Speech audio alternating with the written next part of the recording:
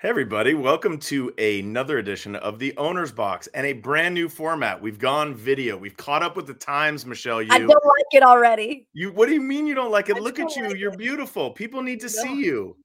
you're Why is wild. it such a pain in the butt for you?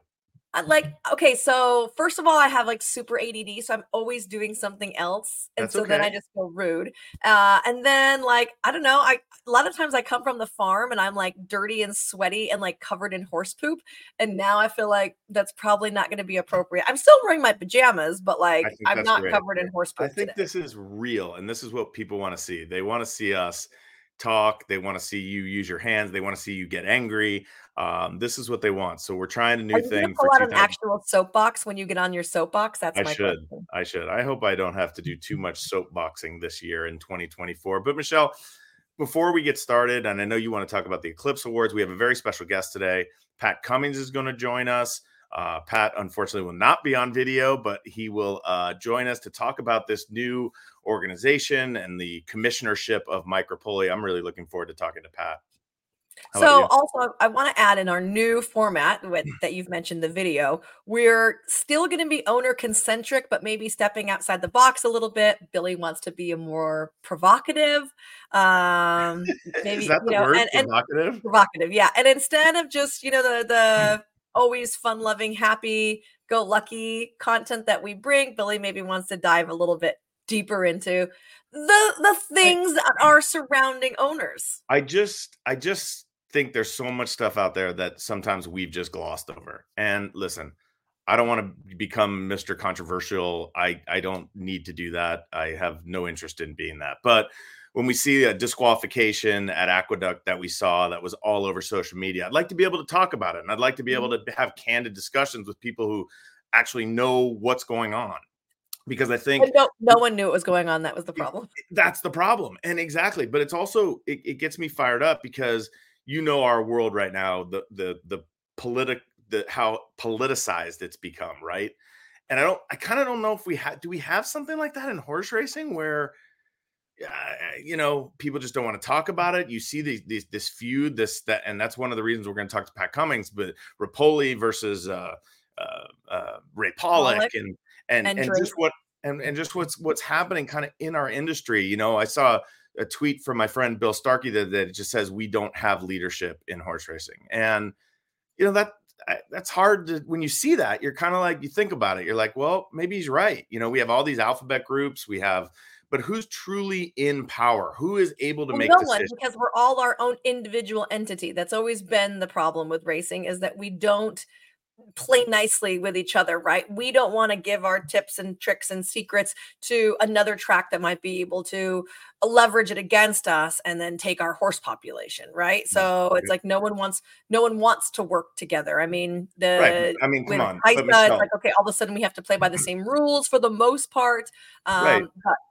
But But you look at the successful organizations. Look at sporting organizations. Look at the NFL. You don't think there's competition between teams and how they go about their business, but at the same time, when they step on the field, they, like you just said, they have to play by similar But it's rules. And I think that's yeah, one but of it's different in the NFL too. We only have these like 32 teams and they play the sure. set schedule, right? So it's no one's like fighting. They're not like, "Oh, no, I want you on this Thursday." And you're like, "Oh, well, I could go to you Thursday, but I also have this offer from NBC That's a on great Thursday." point. Like it's not the It's same. a It's great it's a it's a great point. completely And different when dynamic. and one of the things that, and we will talk about this down the road. I went to the graded stakes committee meeting. I was an observer on that. There was a lot of talk about that, and I'm not at liberty to really discuss how that all works, to be Well, honest with you. Billy, what good is it if you didn't I think if I you don't signed some kind discuss? of NDA, or I'm not really, but what Well, I that is can that is tell you, that is put on by Toba, right? yeah, it's Toba Create. Yes. Okay. I was an observer. I have to be an observer again next year. It was a little bit disheartening from someone from California, and that's what I'll say. And if you don't think that, even you saw the results and how many races were downgraded in California, that seems to be a trend, and it's not a great trend.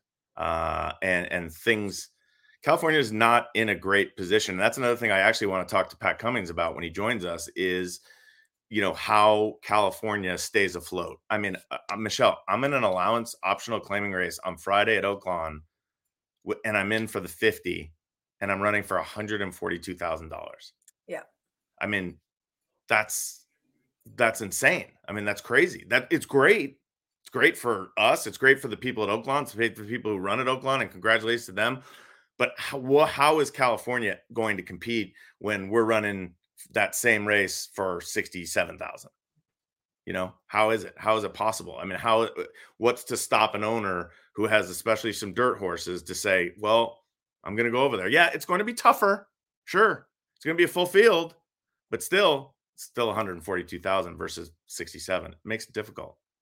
Yep, I agree. And that's And the harsh reality. And that's the Mhm. things that those are the things that people really aren't talking about. That when you say I want to get on my soapbox more and talk more about stuff like that, I want to get people who are in the know. I want to have, people from the Stronach Group, people from NYRA, people like Pat Cummings on the show to discuss some of these items that are really, really important to the future of horse racing. So, Well, a lot of people have all these ideas or there's thoughts or there's like, this is what we have to do. But then I feel like there's never any movement on right, anything, right? right, right. I And mean, that's what we'll get that's to. what it comes down to is there's never any movement. Yeah, So I agree. I agree. I All don't right. know. And I don't know how to get movement. What is your you wanted to talk about your Oh, the Eclipse Eclipse Awards. Award. So Yeah. yeah, instead of three things in note, just because I think that the Eclipse Awards are obviously up and coming, and it would take a long time to go through them. I just thought we would go through kind of like our selections. I didn't write it down. I wasn't prepared for this, but I can That's go fine. ahead. That's fine. So maybe it's off the top of your head. So that Yeah. can be like a who really sticks out to the forefront for you then, right? It might be. Yeah. Okay, so 2-year-old boy, Well, it has to be the fierceness who won the right? Breeders' Cup Juvenile for Mike Rapoli, ironically enough, right? Yes. And I also put Muth second, and then I Okay. put Big Evs third. Oh yeah, the Breeders' Cup Juvenile Turf Sprint winner. Sprint winner. Big Yeah. A's. We like that horse a lot. Give that Um, horse. 2-year-old Go ahead. 2-year-old filly, I think is pretty locked up, right? That's Yes. just FYI. Just There's FYI, right. no yeah. Right. Right. 3-year-old male, I had a really hard time with, All right. Who actually. are your choices between? Well, Ar- you could Ar- go Mage, you can Mage? go Arcangelo, Yep. you can go Rocket Ride, you Oh can go yeah. Arabian Night, Yep. you can go August Rodin. Mm. I mean, there's a lot of ways How do to we say his go. name? Is it August Rodin or Augusta? Is it Augusta? Well, it's August, right? Because it's not at the end, it's an E. Right, Augusta. Maybe the E is like a August. like a little. I I always love call the him video because I Augusta could see your Garcon. face. Like Billy, shut up. Uh, I don't know. Don't make me laugh. That nice Ballydoyle horse. I have a So 3-month who would clock. you put as 3-year-old male? Wow. Without really looking at everything, probably Arcangelo. I mean, I put him 2. Probably. I just didn't love him, but he did win like 2 grade ones. Yeah. Yeah, I he don't did. know. He did. So I It's a put tough him year for that because there's a lot of actually good horses. And this is another listen, I'm going on my soapbox again real quick. This is one of the issues that I have is that look at all these 3-year-olds that were good, they were Mhm, competitive. Where are they now? They're all going to stud. mhm. They're not running. And that's one of the issues. Michelle, when you and I growing up, well, I'm much older than you. Um, it was amazing to see like 2 Derby winners get together, like in the Breeders' Cup with Yeah. Ferdinand and Ali Sheba, right? It was incredible when Affirmed ran against Spectacular Bid and who ran against, Excel, whoever it was.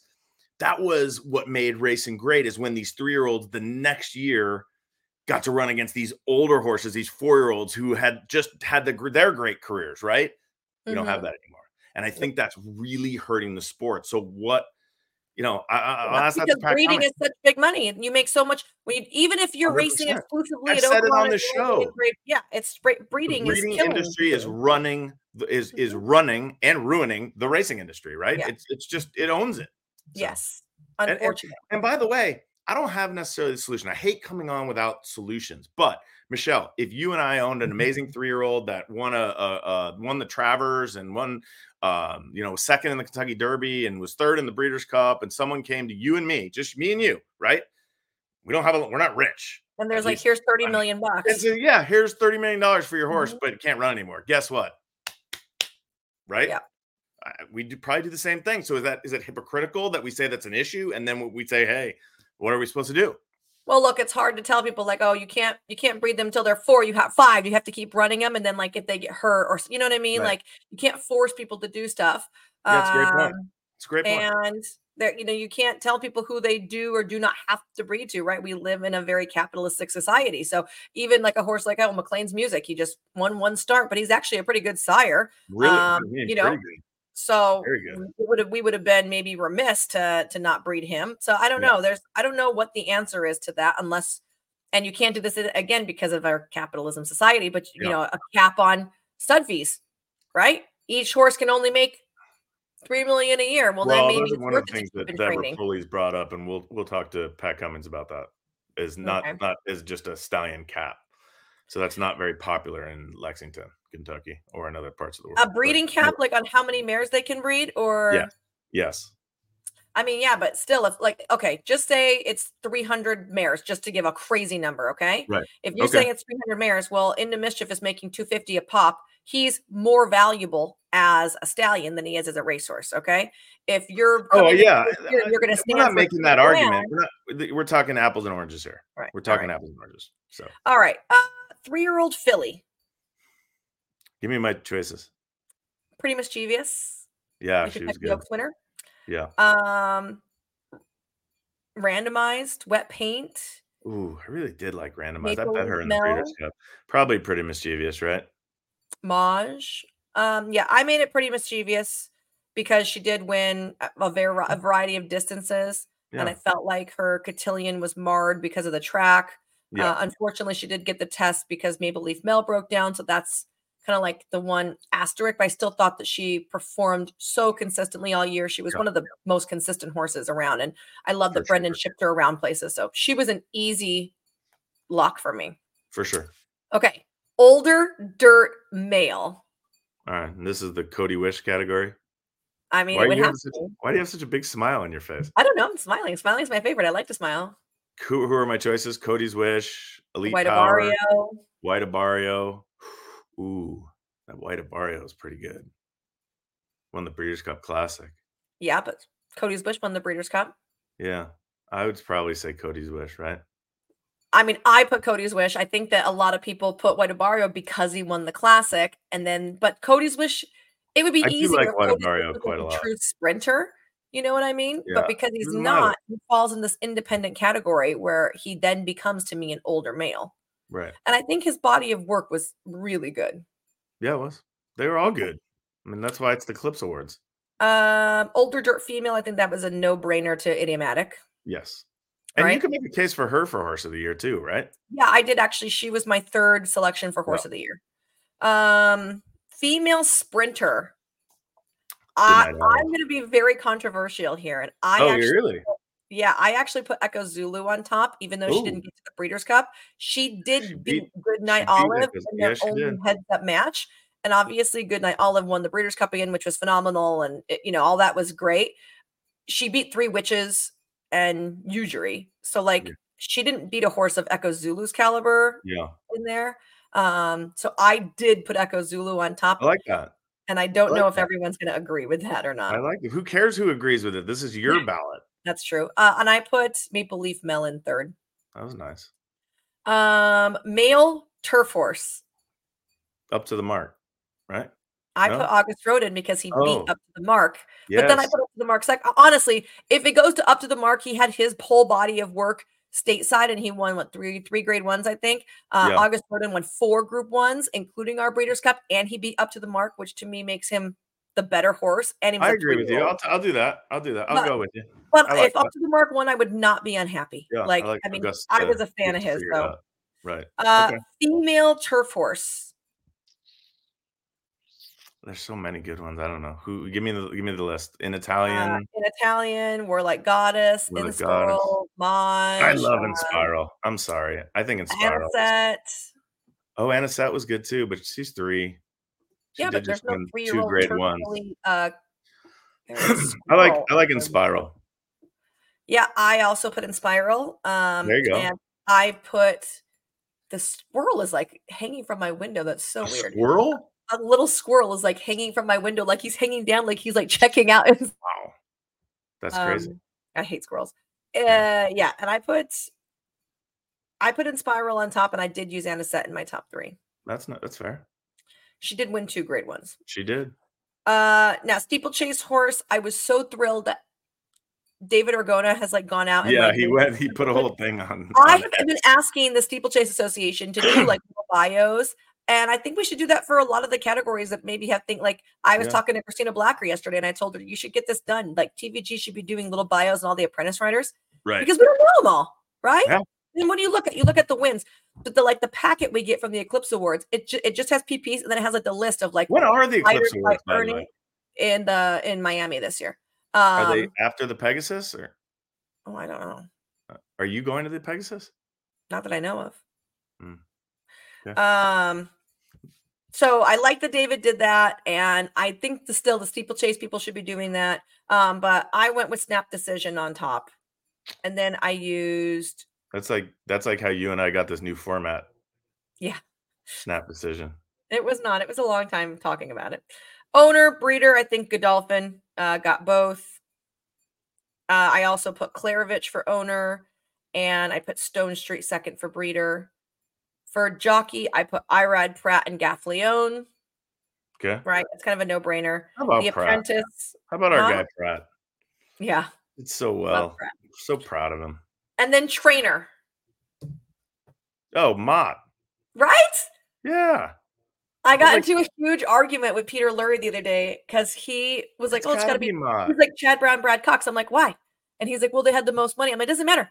Bill Mott has the 2-year-old champion. He's going to have the dirt champion. He's going to have the sprint champion. Might He's have horse of the year. most likely going to have a horse of the year, right? He also trained. He trained horses to win grade 1s at 2, 3, 5, 6, and 10 because Channelmaker won a grade 1 this year. He's got Casa Creed. Like, love Mott. I mean, come on. How do you not? With all due respect, Mott. Yes. If you like, I said it's an absolute travesty if Bill Mott does not win trainer this year. And then horse of the year. Who do you think? Well, so it's between what? Cody's Wish. It's Cody's Wish. It's White Abarrio. It's Idiomatic. Up to the mark. Well, I need to look at the bodies of work more. It's hard to take the Breeders' Cup Classic winner, who has also won that big prep, and not give him any awards. That White Abarrio, it's like maybe White Abarrio fits in the older dirt, and then you give Cody's Wish the horse of the year, something like that. It just seems like you're doing a disservice. But wouldn't that be weird for him not to win older male and then win horse of the year, so that he doesn't get any other accolades? I don't know, man. That's why I don't vote. Elite Power was the clear sprinter. Elite Power, yeah, we had him too. He won the sprinter, right? He was the sprinter. I don't know, man. Who'd you give it to? Who'd you give it to? I don't know. Cody's Wish. Cody's Wish. I give it to Cody's Wish. His overall body of work, I thought, was stronger than White Abarrio. He got beat once, didn't he? Yeah, by White Abarrio, but going mile and an eighth, Yeah. Like it's tough. I would struggle in both those categories with Cody's Wish and White Abarrio. I also put up to the mark and Idiomatic. Yeah, that makes sense. Okay. Those are my tops. And we don't know when the Eclipse Awards are. Should I look it up? Sure. I mean, they're going to be at the end of the month for sure. Well, the Pegasus is the 27th, I believe. So I would imagine that it's around that time. Oh, it's got to be. Are you Googling? 25th. Yeah, the 25th. Oh, so it's going to be before the Pegasus. Yeah, before the Pegasus. Okay. 25th. All right, so we let's get to our guest, huh? Yes, let's. What do we do with this new format with commercial reads and stuff? I don't know. I don't know. Maybe we just read them. Is our guest in the back room? No, he's not. All right, so do we just cut this off and then just bring it back with the guest? Well, our commercial is just going to be Santa Anita this week, so make sure you come out to Great Race Fest, which we normally do that at the end, right? So we can tell you everything that's upcoming this week. Yeah, but I usually edit it and with the magic of my editing tools and put it in the middle. We'll have to figure that out. Well, why don't you read the ad so we just have it in there? We haven't been sent an ad yet. Yeah, he sent it. No, he didn't. No, we Oh, didn't. man. It said Santa Anita is the ad for this week, Oh, but it didn't send all right. Well, anything you know about about it. Santa Anita. Why don't you just make it up? Yeah, so we've got Santa Anita back racing. We had a huge opening day. We actually had a fantastic crowd here on New Year's Eve as well, or New Year's Day, excuse me. Yeah, New Year's Day. We bring back racing for Friday, Saturday, and Sunday this upcoming week. And we've got do we have any stakes action on tap? I don't know about stakes Oh, action. yeah. But we're definitely giving away a golf umbrella. We've got the Flightline pin, and we are doing another opportunity if you wanted one of those wall calendars and you were able to get out for opening day. We're going to be having the wall calendars back as long as they last. On Saturday, January 6th, we have the San Vicente Stakes, grade 2, $200,000 for 3-year-olds at 7/8. Then on Sunday, January 7th, we have the Santa Santa Ynez Ynez. Stakes for grade 3 for fillies that are 3 years old, 7/8, 100,000 buckarooskies. Perfect. Hello. Let's get our Who are you, guest. Tommy DeVito? All right, welcome back.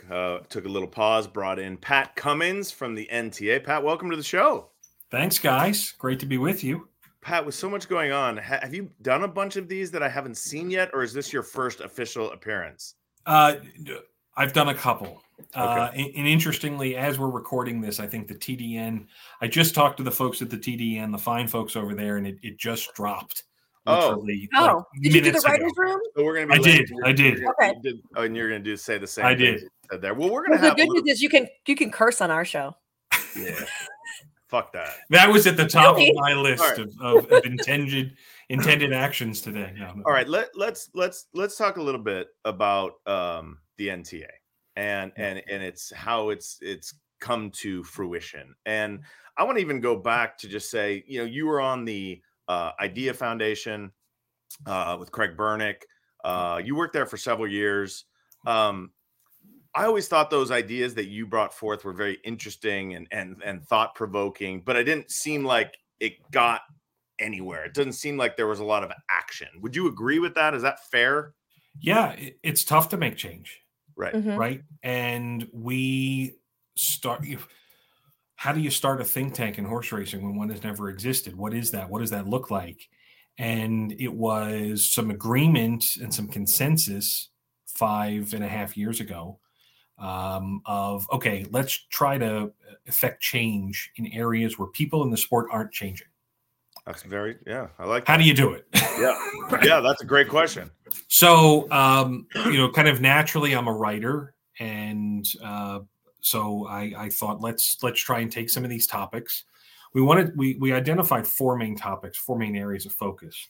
One was pricing of wagers. Yep. And Very important. then transparency and integrity and rule making and harmonization and engaging customers better.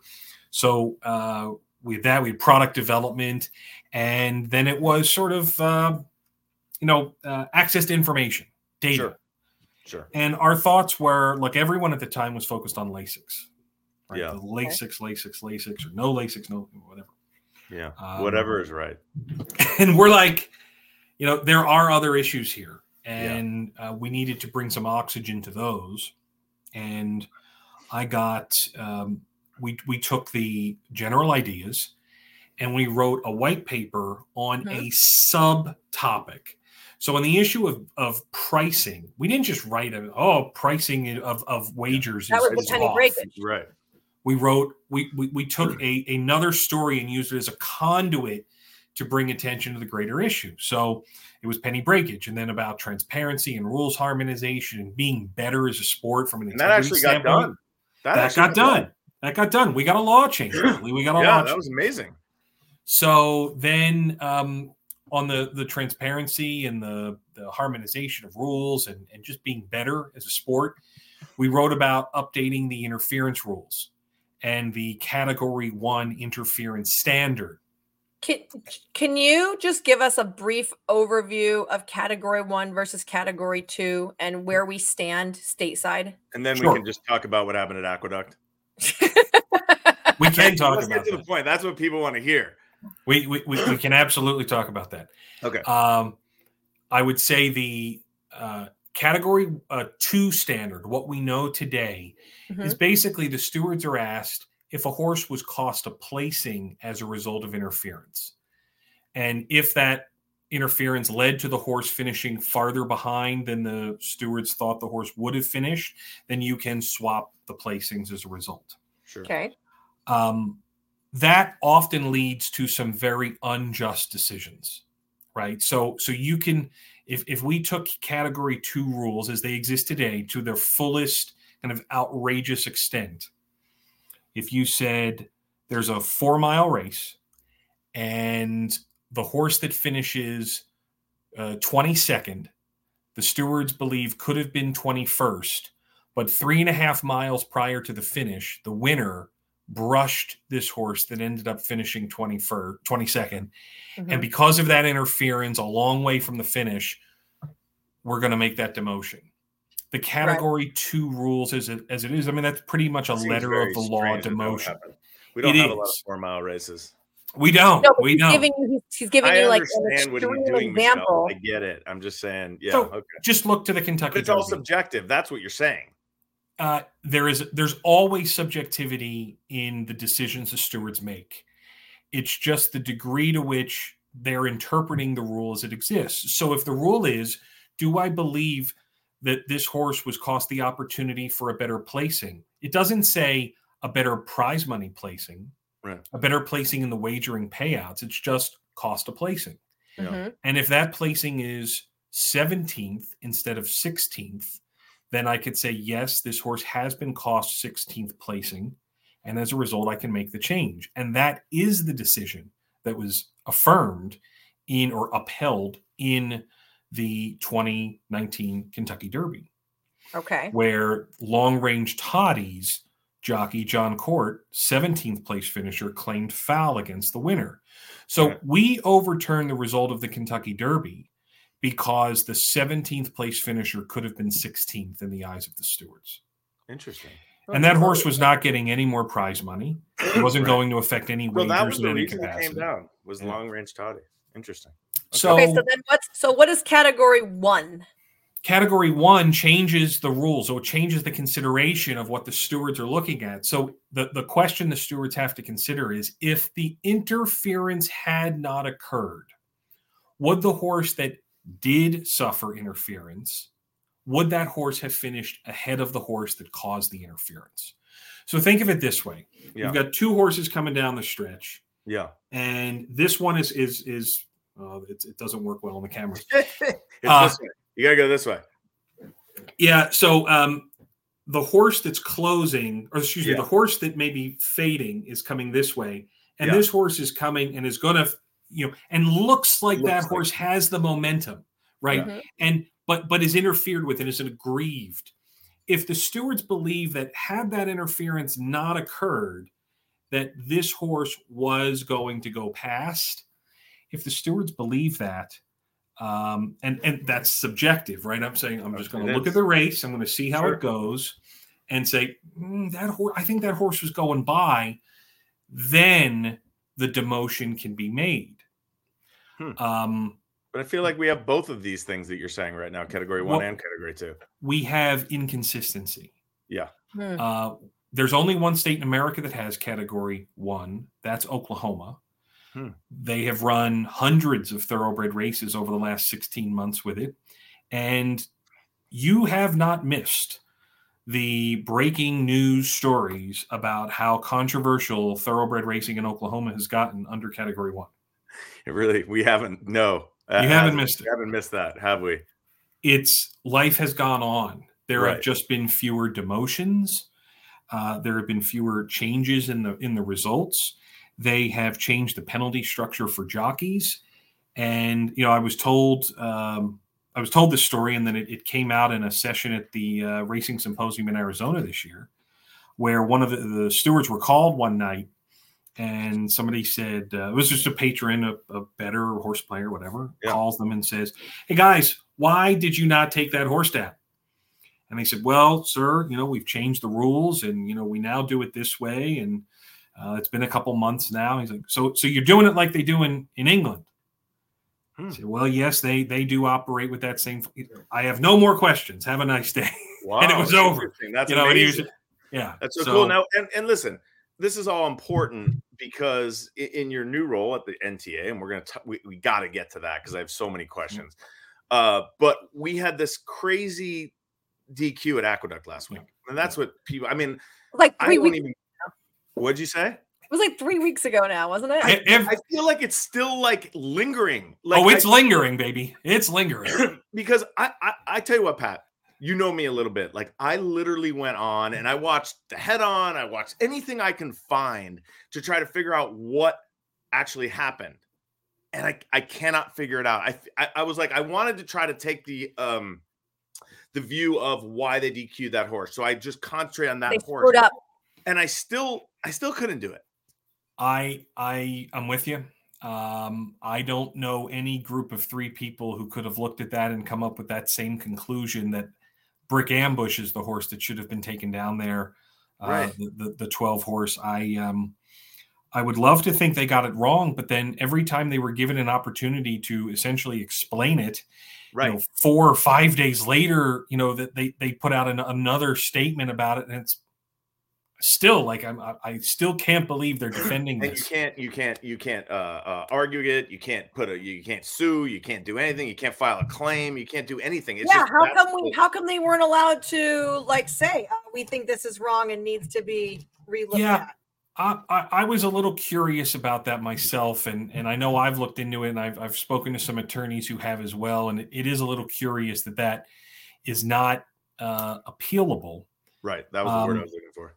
But regardless, under almost all circumstances, whether you're looking at category 1 or category 2, 98% of worldwide stewards who look at that, maybe even more, are not going to make a change in that race that involves that unofficial second place finisher. Right. So I guess the question is though, so how did they get it so wrong? And what is the harm? Whether it's NYRA or the New York State Wagering and Gambling Committee, whatever that's called, can't someone come out and we had an incident in the NFL the other day, the Detroit Lions against the Cowboys that night, right? And there's this big thing, and now people are coming out and they're saying they're saying they're getting demoted. But like, what is that? One of the things that I guess the NTA could handle. Look, we can make that pivot at some point, Billy, but I don't want to make that pivot just yet on this particular point. Okay. I knew the NFL wasn't going to say anything, as it happened. And they were probably going to let Sunday's games go as it was. But then you started to hear some reports that, they were going to get downgraded.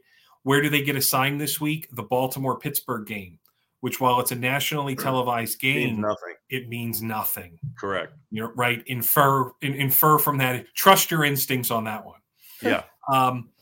But the reality is, we care so much more for a couple of reasons. One is the exposure these games have, the popularity of the league, etc., and the wagering aspect of it. And all professional sports have gotten sharper, have gotten more descriptive, have gotten more transparent as video has improved, as the quality of the imagery has improved, as the distribution of the product has improved, as there are more viewers watching in more countries, in more perspectives, through more streaming platforms, and with more money on the line legally in a way that money can then, that can be shared in with the league, and players can in some way, shape, or form, and the executives, the teams themselves can benefit. They have improved. Yep. I'm sure 40 years ago, there was upheaval as injury reports evolved. Yeah. Right. And that teams would say, I don't want us to have to report that so-and-so has a leg issue and this guy has all for the gambling, an arm. Right. It's evolved. To that extent, there's probably plenty of American horsemen that would say, I don't want it known that my horse bled, or that my horse was lame and it's off for what, Yeah. But They do that in Hong Kong, right? they do it everywhere. Right. Okay. In South Africa, where they're running for less than California runs for in a race, we're going to talk about that later. Over the course of a day, they have voluminous stewards reports with all sorts of intricate detail. I was over there in South Africa in August or July, and it was, they're doing some really top-notch things, from being open and transparent to customers. And our sport doesn't have that. So is the NTA going to be involved in? I guess, Pat, that's the question: is what are we afraid of? What are we afraid of to have? You go back to the Naira incident the other day. What are we afraid of to have video cameras in there with microphones as they look through the race? Like, why wouldn't you want to see that? Like, why does it have to be so hidden? Certain places in the world have that. Others don't. Certain places in the world have cameras on the scales. Michelle, I know, has been to Saudi. Every race in Saudi where there is no betting, okay, they've got a camera focused on every jockey getting on a set of digital scales, so that you can see. And whereas we make every race official before a horse has ever touched a scale. Yeah.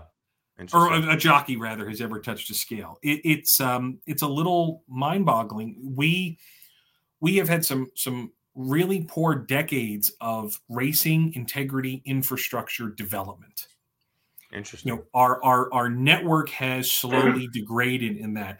I remember maybe 30 years ago, as a teenager, watching races from Philadelphia Park, and the jockeys would weigh in at a little stand outside the winner's circle, or in the winter in the paddock, and that race would not be official until the winning jockey got on the scale, weighed in, ticked the box, tell the stewards, "Yep, guys, we're clear," and then it went. And now, in a turf race at California, I saw the other day, the horse barely touches the dirt track coming back from a turf race, and they've paid out the race.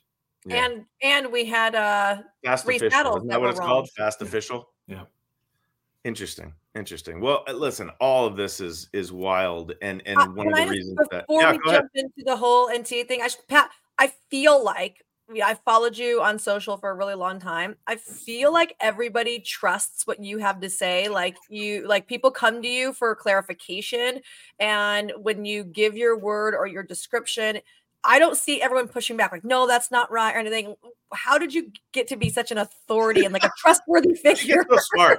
How did you get to be such a genius, Pat? Well, I mean, but a lot of geniuses Thank you, Michelle. Can't spread what they have to say and make people like them, right? It makes people hate them because they're like, "Well, I hate that you're smarter than me," right? So we don't have to worry about that, Michelle. That's one of the things. Anybody, and I feel like you've always remained really objective, but also giving a strong opinion, which is a complete paradox. I try to be as straightforward as I can with some of those things, and I'm just a big believer in the rules, and reference the rules, direct people back to the rules, and just try to explain the situation as it exists. More recently, this hasn't always been the case, Michelle, but in the last 8 years or last 5 years since I came back from Hong Kong, I had a tremendous experience over there, and as part of my role, at the end of every race day, I was in the stewards room, watching them execute their duties, go through races with jockeys. Everything pretty much gets sewn up on the race day there. So they're talking to jockeys and they're explaining decisions or suspensions and going over race replays with them right then and there. And I got to be a fly on the wall.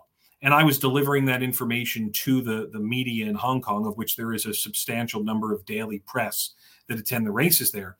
But I got exposed to this a little bit more and understanding the rules and the way in which the stewards operate. And I knew this had kind of happened internationally and wasn't happening in America. So I just try and point people to the rules and explain things very clearly. And 5 years ago, when I dove into this, I realized that state to state to state to state, they're all different. And that's one of the major problems. They aren't uniform. Right. That's a huge issue. Michelle and I talked about it actually before you came on.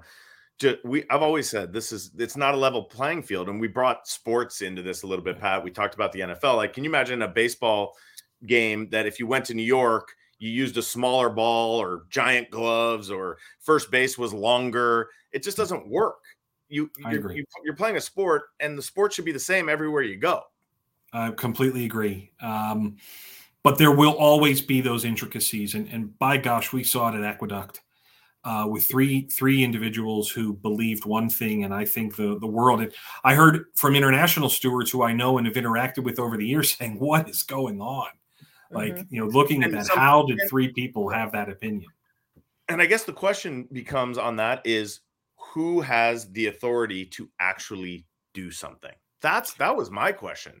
And I think I saw that a little bit on social media. Like, who has the authority to say, hey guys, we need to re-review this, or who is it?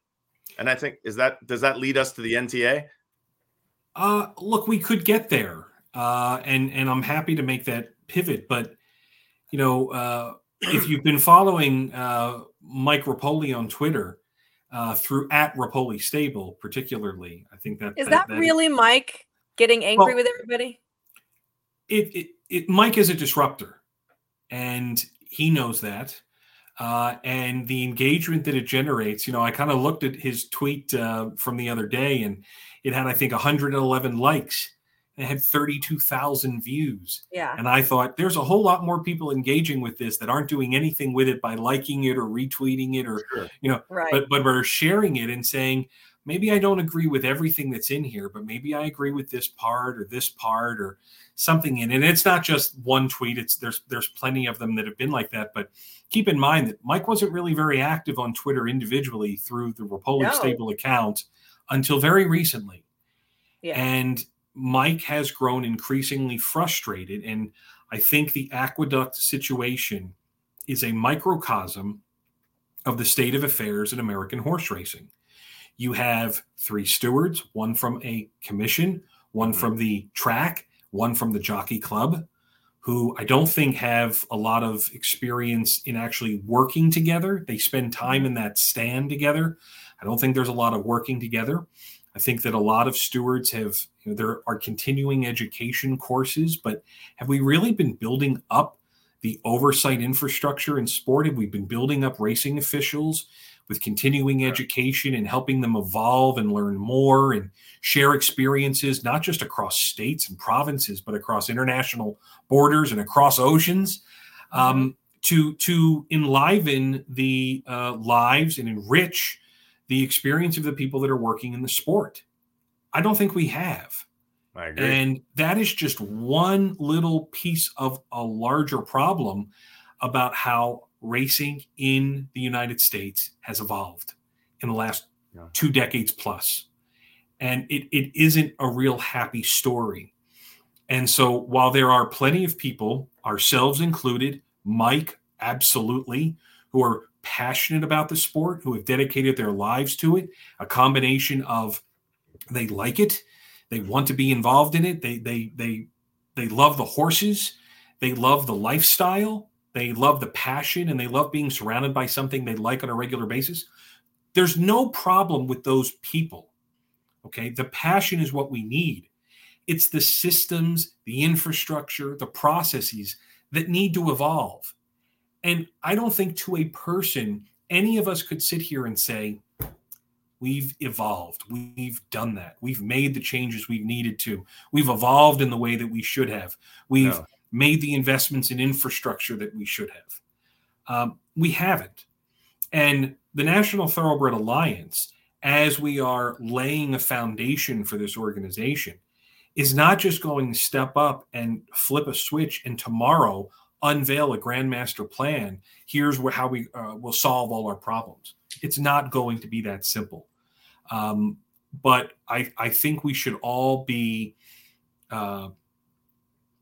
there's a degree of excitement. It will vary depending on who pays your, who pays you, how that payment comes in, how you're compensated, where you go to work, whose horses you train or what owners you train for, et cetera, where you are in the business will have varying degrees of acceptance of it. But it's a very good thing that a highly successful billionaire entrepreneur like Mike Rapoli is as invested and passionate about horse racing as he is, and that he wants to be in the mix to really help affect some change.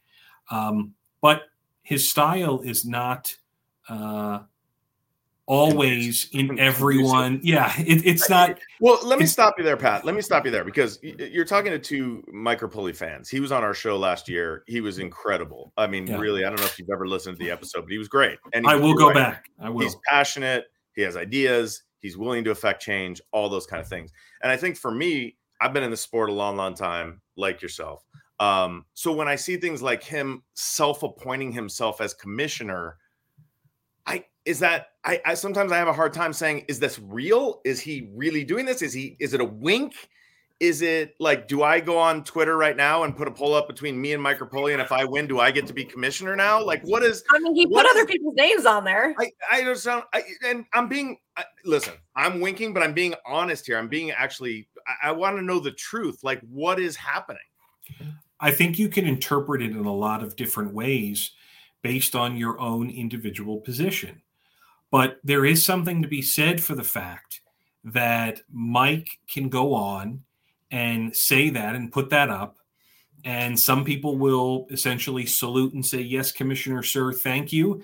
And others people laugh it off, and others say, what a joke, and this is ridiculous. It's engagement. I didn't say any of those things, by the way. No, I'm sure there are people who are saying it. Some who are totally on board. But what does it say about our sport that Mike could so easily do that? And that we want someone. We want someone to lead us. We're longing for leadership. It reminds me of that scene in the movie The American President. Mm-hmm. I don't know if you recall it, but basically Michael J. Fox's character, he's working for the president of the United States, and he goes on this soliloquy about leadership. Incredible. And the concept is that, people are so thirsty for leadership, they'll crawl through the desert in search of an oasis. And when they get to that oasis and they find no water, they'll drink the sand. That is how thirsty they are. Right. And it is the passionate people across horse racing who are longing for someone to take the sport by the scruff of the neck. It's not going to happen overnight. Change is not going to come easily. I alluded to this in some other remarks recently, where I said that we've had some great conversations with people across racing in the last 2 months. Some of them are my own individual ones, some are Mike's individual, some of them have been together, and we exchange notes routinely about these conversations. And what it sort of comes down to is that there are so many things we all agree on. Yeah. Right. Start with those. Right. So there's for 90% of the people, we will agree on 90% of the problems and 90% of the solutions. But when you talk to person A about a key issue in their silo or space, they become directly, they shut down. Right. They become self-serving. Can't do it. Selfish, can't do that. Exactly. Because no one wants to give a little bit. They can't give. It's greed.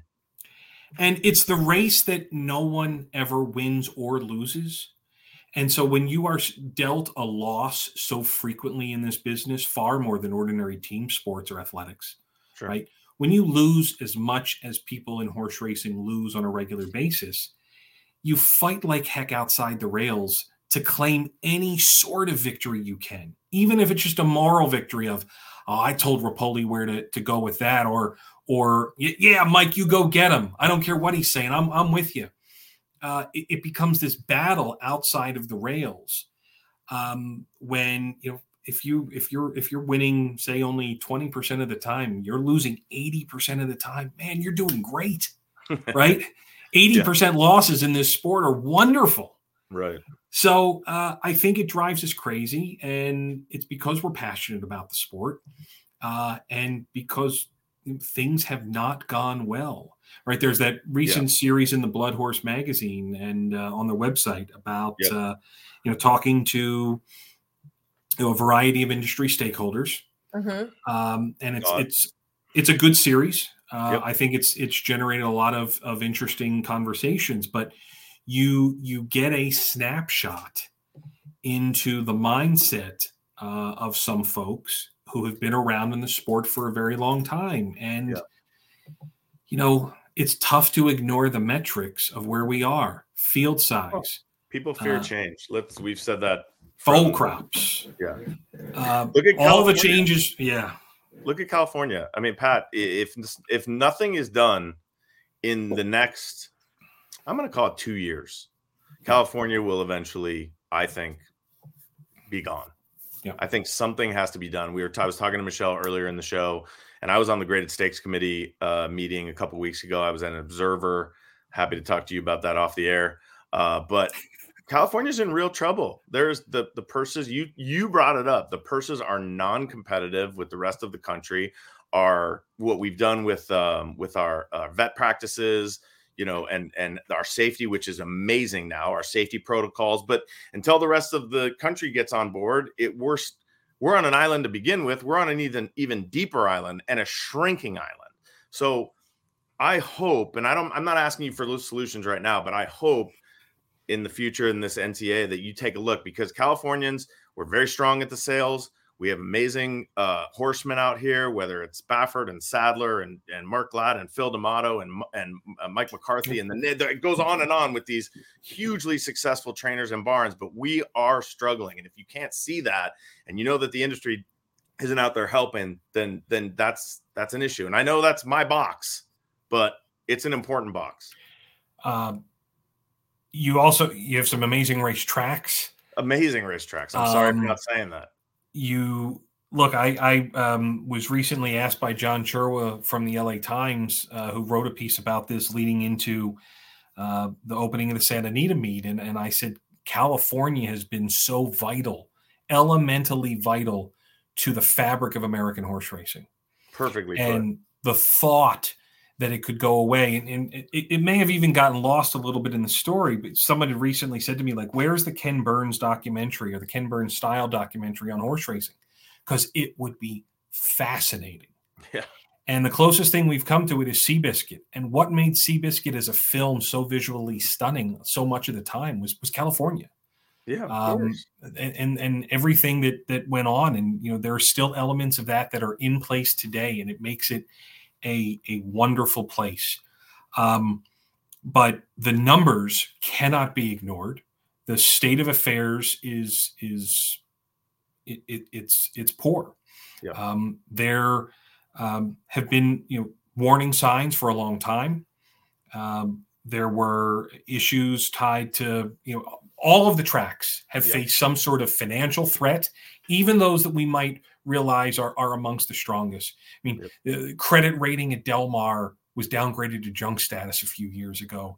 And the report that the Fitch Ratings Agency wrote was so depressing. Right.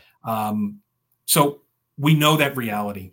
Okay. Tack on the political reality too, right? That California as a referendum state has the chances to, where political engagement and investment could put racing on the ballot.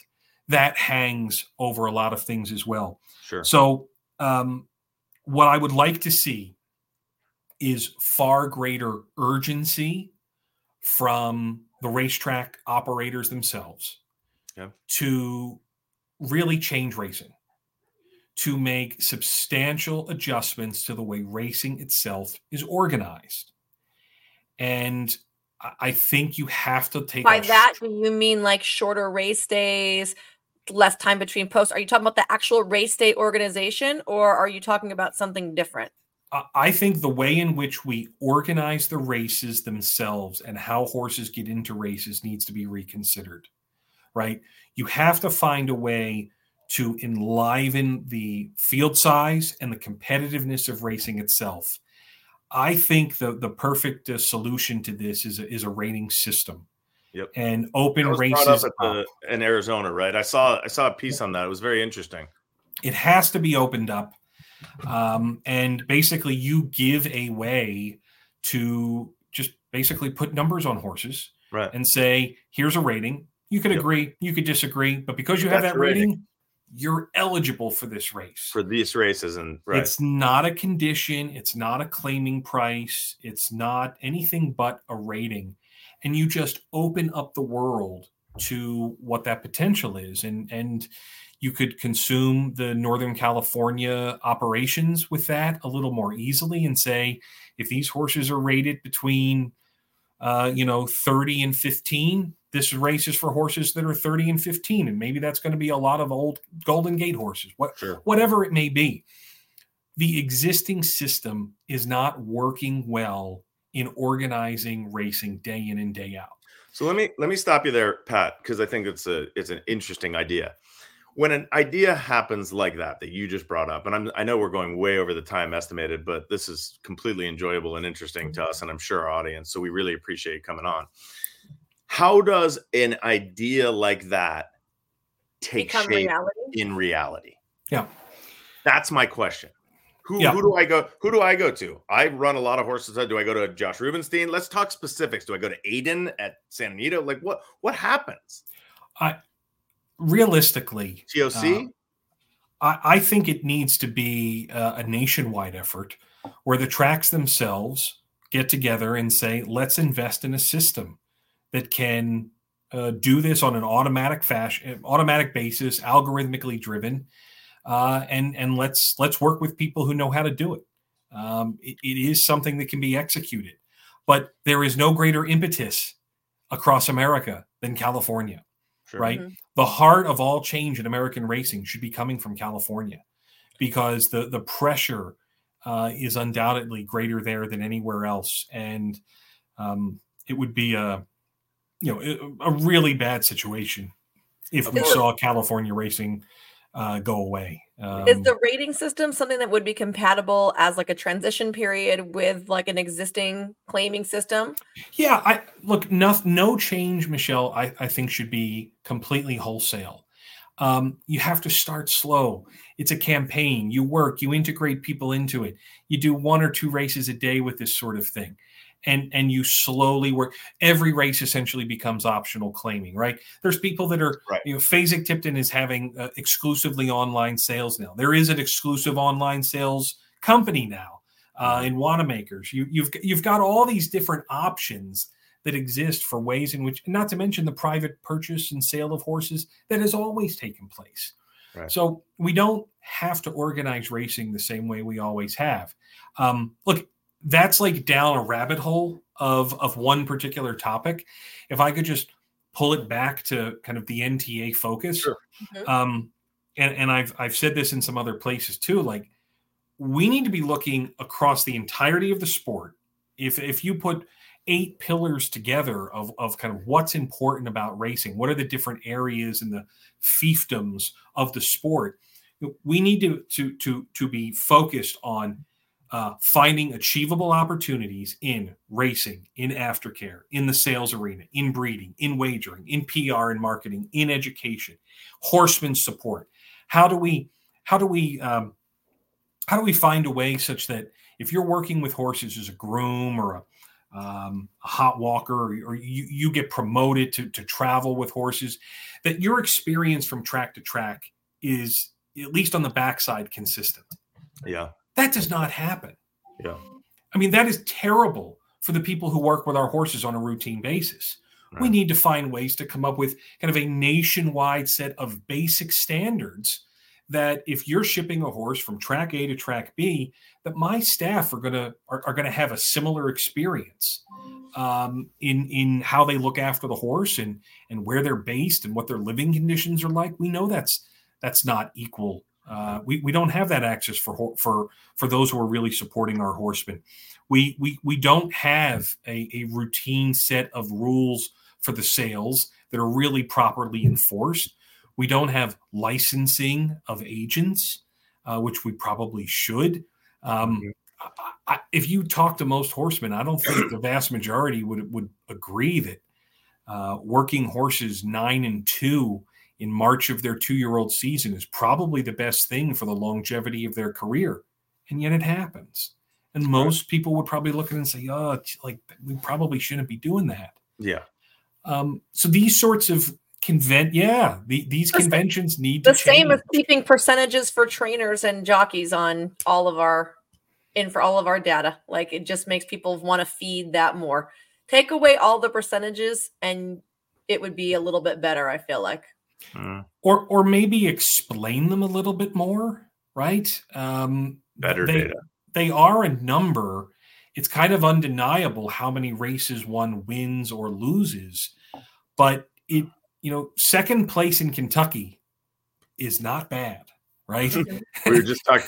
I'm running an $142,000 allowance optional claiming race at Oakland on Friday. It's pretty insane. Yeah, we'll take second. You would walk away from that and say, I really like to win races, but if I can't run first, I'll happily run second in this one. I don't know if you saw the video of the Breeders' Cup turf, Pat, but there's a video of me screaming, "Just get fourth." And I got you were fourth or fifth, were you? We were fourth. Oh. We were fourth, and it's 200,000 for our partners, and like I got made fun of. They're like, "Look at this guy," and I'm like, "Yeah, that's what was going through my head. Just hold on for fourth. Like that's amazing." Yeah. Anyway, truly. We have taken so much of your time. Seriously, we want to have you back on. In fact, I want to make you like a regular guest because there's so many topics that we could get into. And when something pops up, one of the things I wanted to do with the show this year is to have people like you come on. Before we leave, give us like the next 6 months of the NTA and where it's truly going, or what the goals are in that time. Can we do that? Is that a fair question? It's a fair question. My answer might not be fair. Okay. In just that we are continuing this process of engagement that started soon after the Breeders' Cup and has continued since. And things are evolving. I said this to the fine folks at TDN. If you were a fly on the wall and knew some of the conversations that are going on in the background, it would be like, whoa, like really, wow, like that could be something. Good. So there's a lot of exciting things that are getting discussed. And, while again, the style at which Mike has maybe engaged some people and some topics on Twitter doesn't necessarily resonate well with everyone, by gosh, we have gotten some things stirred up. And the conversations that are being had in at least the last 6 years of my life in American racing, I have not heard them or seen them to the degree at which they have gotten most recently. So this is having an effect, and a positive effect. We're still working, like I said, on structure. The foundation is being laid. The bricks aren't being built, if you will. Yeah.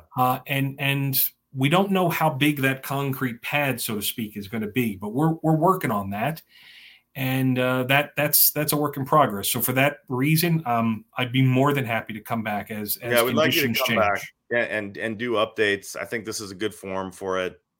Michelle and I are so passionate about the game, and especially we're both in California, so we understand the urgency and what needs to be done, and I look forward to seeing more stuff, and I hope people do take it.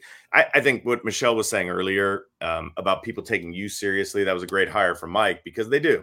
And maybe Mike's brash, impetuous, these sometimes crazy tweets, at least you can balance them and hopefully look. I think the bottom line is we're all saying the same thing. Something needs to change. Something needs to happen. And at least at the very least, whether it's right way or the wrong way, Mike Rapoli is doing something about it. Yeah, I feel very confident that things are moving in the right direction. It doesn't always feel that way, right? Particularly if we spend too much time doom scrolling. Yes. But doom scrolling is bad. I do feel like we are headed in that right path. And not just because I find myself in the middle of it, but the conversations are real. Good. And they're different. And I would like to hope, part of the reason I took this role is because I really feel like it needs to be different. Absolutely. We're ready for that difference in American horse racing, and we want it to be there, and we want it to be as sustainable as it can, not just for the fine folks in California like yourselves, but for everybody in this country, and the effect that we have on the world of racing. Sure. It is substantial. So there's a lot there to offer. Yeah, no, it's been fantastic. How was our interview compared to the TDN writers room? Because we're very, Well, very they interrupted a lot less than you do. We do? Is that what happens? You do. What I do? I interrupt? Yeah. All probably. the time.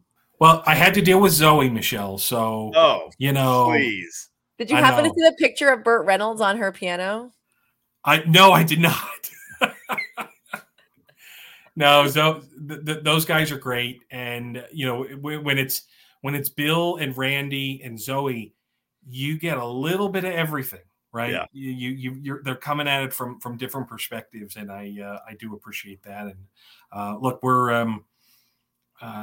I think we're just getting started here. So I'm excited about it. I hope it's going to be a productive 2024 so that we can have a better 2025 and onward. And look forward to seeing you guys at the races. Absolutely. Thank you, Pat. Thanks, guys. All right, man. Take it easy. Good luck with everything. That's Pat Cummings here on the Owner's Box. Michelle, I mean, I was one of our longest interviews ever. I thought there was a ton of information. I could have gone through like a gazillion other questions too. No, me too. I just didn't want him to go on too long. I know he just did the writer's room too, so we'll have to get this up quickly so people can hear our thoughts. I felt bad even bringing up the California thing, I just, but it's such a passion of mine. And I know I said, 2 years or something, but look, I think urgency is important. I think we need to come up with new ideas, even whether it's the rating system, whatever it is. I've been opposed to it because we are majority a claiming barn, really. And I've been opposed to it, but it makes sense when you hear people say, oh, we don't want to water down the racing by having like lower claiming prices, which is what we need for horses like from Golden Gate to come. You really do need some more conditions, but if you make it a rating system, then there's no like set price. So, well, there's so many things you can do. You can do the rating system with and like he said, an optional claiming tag. You could have auctions after the race. They do that in overseas, I believe, where it's like, after the race, you can bid on a horse, whatever it is. There's ways to do it. I think we just have to be open, and we just have to have the right channels and those paths to have decision makers help us, right? Because that's where the question, to me, that's the hardest part, is that you have, with all due respect to Del Mar, they're a great meet. They have that 8 weeks and they're very comfortable down there, right? We've said this before and I'll say it again, but they're not going to be so comfortable if there's no Santa Anita or if there's no Los Al or however that's going to work. Like, it ain't going to be as comfortable as that little 8-week meet is. Right. So everyone's got to get on the same page, especially in California. What was that face for? I missed it. My old light just went and fell. All right, everybody. Thank you so much for listening and watching today. We really appreciate it. If you have any questions, email us, billy@littleredfeather.com. Michelle is at the Michelle U on Twitter, at BKLRF on Twitter, or X, as we should say. Hopefully you'll like the new brand. You'll like seeing Michelle. I know you won't like seeing me, but we'll keep it fun. I can't wait to put my hair in a ponytail. Thanks to Pat Cummings for coming on today. I thought that was very, very just incredibly interesting, and I hope everybody appreciated it. Michelle, leave your hair down. It's amazing. We'll see you next week. But I like to have it up. I can't on the Owner's Box. Goodbye, everybody. Bye.